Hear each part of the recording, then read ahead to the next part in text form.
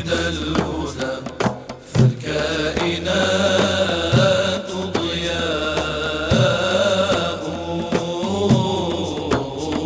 ولد الهدى. الحمد لله حمد المعترف بآلائه، والصلاة والسلام على سيدنا محمد صفوة أنبيائه. ولد الهدى فالكائنات ضياء، وفم الزمان تبسم وثناء. ولد الحبيب المصطفى فكانت ولادته إشراقة نور، حيث عم العدل والإنصاف، عم الحق والخير، عمت الطاعة والرشاد، عم النجاح والسمو والصواب. الروح والملأ الملائك حوله للدين والدنيا به بشراء. وبهذه المناسبة العظيمة نقدم إليكم قبسات من سيرة النبي متسلسلة زمنياً بحسب عمره. وحديقة الفرقان ضاحكة الربا بالترجمان شذية غناء. ونتابع في سيرة أعظم إنسان شرف البشرية، فسيرته هي أعظم السير. اسم الجلالة في بديع حروفه، ونحن نتشرف بالحديث عن سيرته. اسم الجلالة في بديع حروفه، ألف هنالك واسم طه الباء. سنحدثكم عن أمية النبي محمد عليه الصلاة والسلام. نظمت أسامي الرسل فهي صحيفة في اللوح واسم محمد طغراء. نعم، لم يكن نبينا عليه الصلاة والسلام يقرأ المكتوب ولا يخط بيده، ولم يكن ذلك في حقه عجزا ولا منقصة، فالله عز وجل قادر على أن يرسله أقرأ الناس وأكتبهم، ولكنه لم يفعل. لماذا؟ نظمت أسامي الرسل فهي صحيفة في اللوح واسم محمد طغراء. أرسل الله عز وجل نبيه عيسى عليه السلام بأمرين عجز عنهما الطب المنتشر في ذلك الوقت، وهما إحياء الموتى وإبراء الأكمه، أي الذي ولد أعمى، ولا يزال الطب عاجزا عن هذين إلى يومنا هذا. وكذلك سيدنا محمد صلى الله عليه وسلم جاء العرب بشيء هم يدعون فيه القوة، بل وأنهم بلغوا الغاية فيه، فكانت أميته معجزة. قال العلماء: الأمية في محمد معجزة، وفي غيره معجزة. يا أيها الأمي حسبك رتبة بالعلم أن زادت لك العلماء. ومما يؤيد ذلك قول رسول الله صلى الله عليه وسلم: ما أنا بقارئ، جوابا لقول جبريل: اقرأ، وهو تعبير واضح عن عدم معرفته صلى الله عليه وسلم القراءة، لأنه لم يسبق له تعلم ذلك. قال عز وجل: الذين يتبعون الرسول النبي الأمي الذي يجدونه مكتوبا عندهم في التوراة والإنجيل. وهذا من دلائل نبوته، فإنه مع أميته جاء بكتاب أعجز البشرية إلى يومنا هذا. ولذلك كان القرآن الكريم أعظم معجزة للرسول صلى الله عليه وسلم، وهو معجزة باقية مستمرة على مدى الدهور والعصور. يا أيها الأمي حسبك رتبة بالعلم أن دانت لك العلماء. أرضعت النبي صلى الله عليه وسلم ثويبة، وكانت أمة عند أبي لهب، وأعتقها لما بشرته بولادته صلى الله عليه وسلم.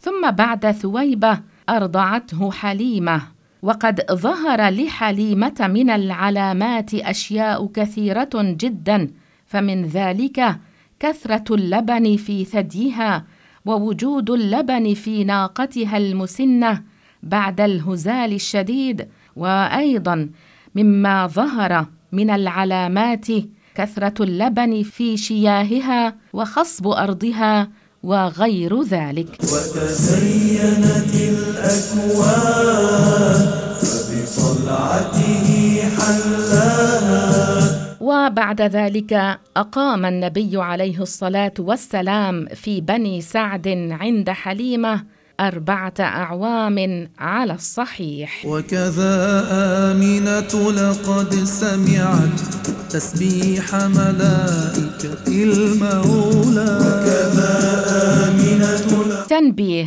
ليس صحيحا ما يقال من أن عم النبي أبا لهب يخفف عنه عذاب جهنم في كل يوم 2 بسبب أنه أعتق جاريته ثويبة في يوم مولد الرسول عليه الصلاة والسلام، إذ من المعلوم أن أبا لهب كان أعدى أعداء الرسول صلى الله عليه وسلم، ولم تنزل سورة كاملة في ذم أحد غيره. وما يذكره بعض في ذلك فهو رؤيا منامية للعباس قبل أن يسلم، ولا تثبت الأحكام الشرعية بالمرائي والمنامات. قال عز وجل: ولا يخفف عنهم من عذابها. عيشنا يطيب في مدح الحبيب من جاء رسوله وإماما. ماذا عن شق صدره الشريف صلى الله عليه وسلم؟ واختم يا ربي بالحسنى وبطلالي فاجمعنا ورسل الكرام في دار السلام.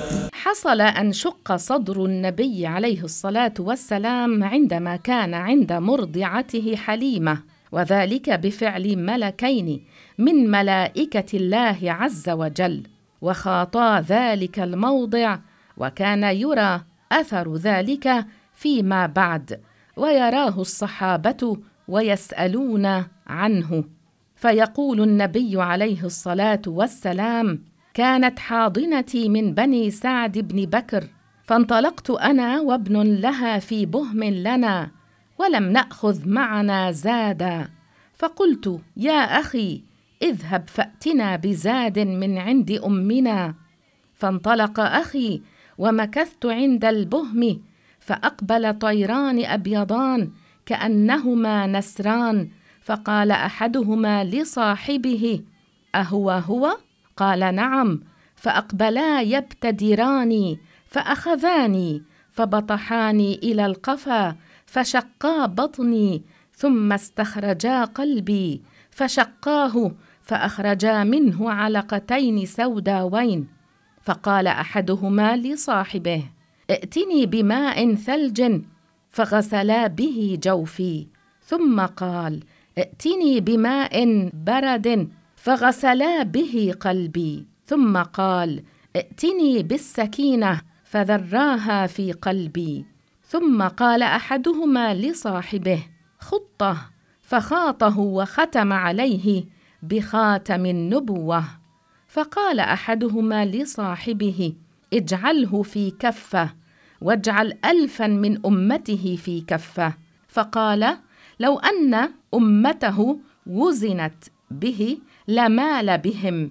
ثم انطلقا وتركاني، وفرقت فرقا شديدا، أي خفت خوفا شديدا. ثم انطلقت إلى أمي، فأخبرتها بالذي لقيته، فأشفقت علي أن يكون ألبس بي، فقالت: أعيذك بالله. فرحلت بعيرا لها، فجعلتني أو فحملتني على الرحل، وركبت خلفي حتى بلغنا إلى أمي، فقالت: أديت أمانتي وذمتي. وحدثتها، أي حليمة السعدية حدثت آمنة رضي الله عنها بالذي لقيت، فلم يرعها، أي لم يفزعها ما حصل، لم يفزعها ذلك. فقالت: رأيت أنه خرج مني نور أضاءت منه قصور الشام. وقصور بصرى في الشام مضاءة من نور مولده، وأين الشام؟ قال العلماء: تلك العلقة خلقت في قلوب البشر قابلة لما يلقيه الشيطان، فبإزالتها من قلبه صلى الله عليه وسلم لم يبق فيه محل قابل لإلقاء الشيطان. أشجار مكة والحجارة سلمت، وأظله في الهاجرات غمام.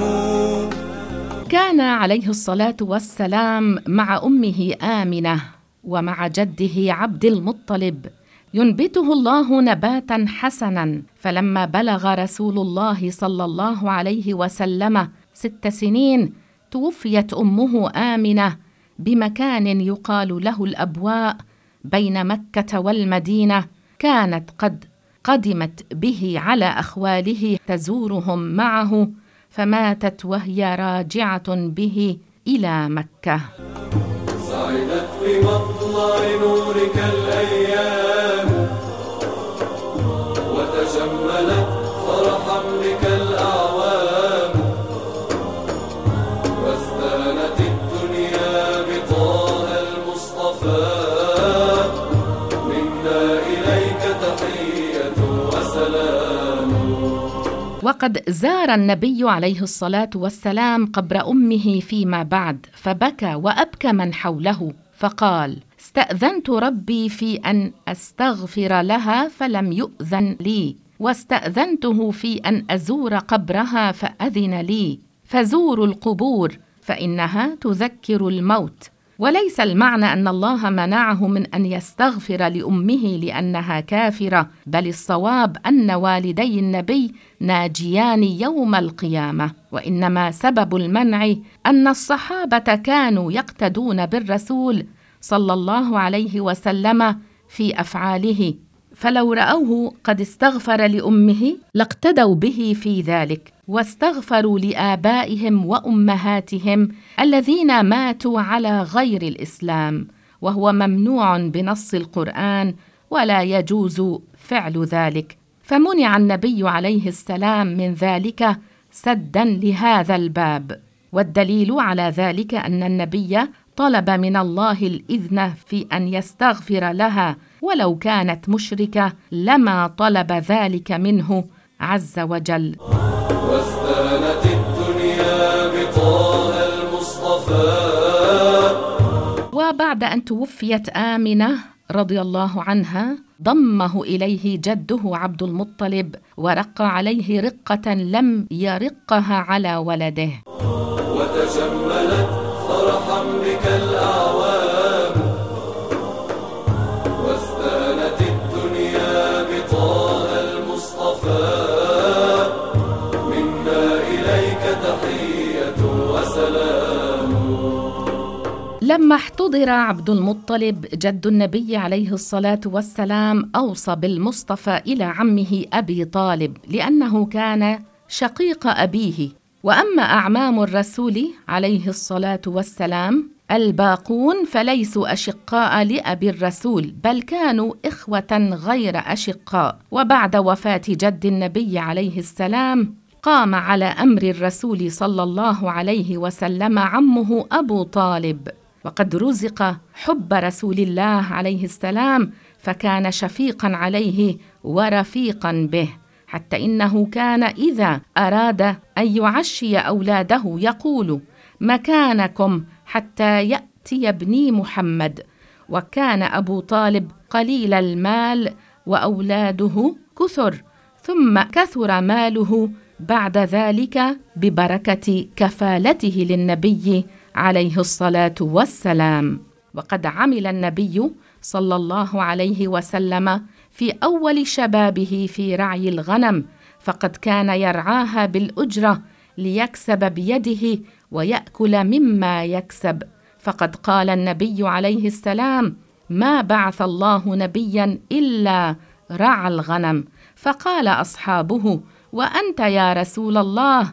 فقال: نعم، كنت أرعاها على قراريط لأهل مكة، والقيراط جزء يسير من الدينار كما قيل، وقيل موضع بمكة.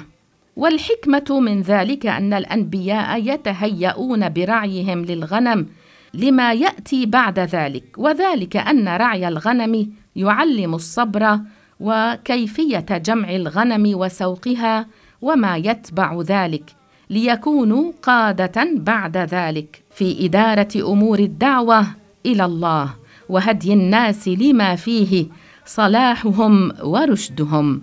وكانت نشأته صلى الله عليه وسلم طاهرة مطهرة من دنس الجاهلية وجميع العيوب والأخلاق الردية والنقائص الحسية والمعنوية. وكان يدعى في قومه بالأمين لما شاهدوا من أمانته وصدق حديثه. وكان المجتمع الجاهلي مليئا بالفساد، يعبد أهله الأصنام ويدعونه من دون الله ويذبحون لها، ويعتقدون في السحرة والكهان، ويشربون الخمر ويقطعون السبيل ويسيئون الجوار ويتعاملون بالربا إلى غير ذلك من انحرافات الجاهلية. ولكن الله حفظ نبيه فلم يشاركهم في شيء من انحرافاتهم، مع أنه صلى الله عليه وسلم لم يتعلم من معلم، بل كان ذلك بحفظ من الله عز وجل. أشرق المولد في سعد الصوت، وبدا الهادي إلى دنيا الشهود. بقراءة سيرتك يا سيدي يا رسول الله يتعلم الدعاة طرق الدعوة إلى الله، وقد بدأت وحيدا تدعو إلى الإسلام حتى انتشر في أرجاء الجزيرة العربية، وحمل اللواء بعدك أصحابك متبعين تعاليمك مقتدين بآثارك حتى بلغوا بهذا الدين الشرق والغرب. وهو بدر فيه ضاء الوجود.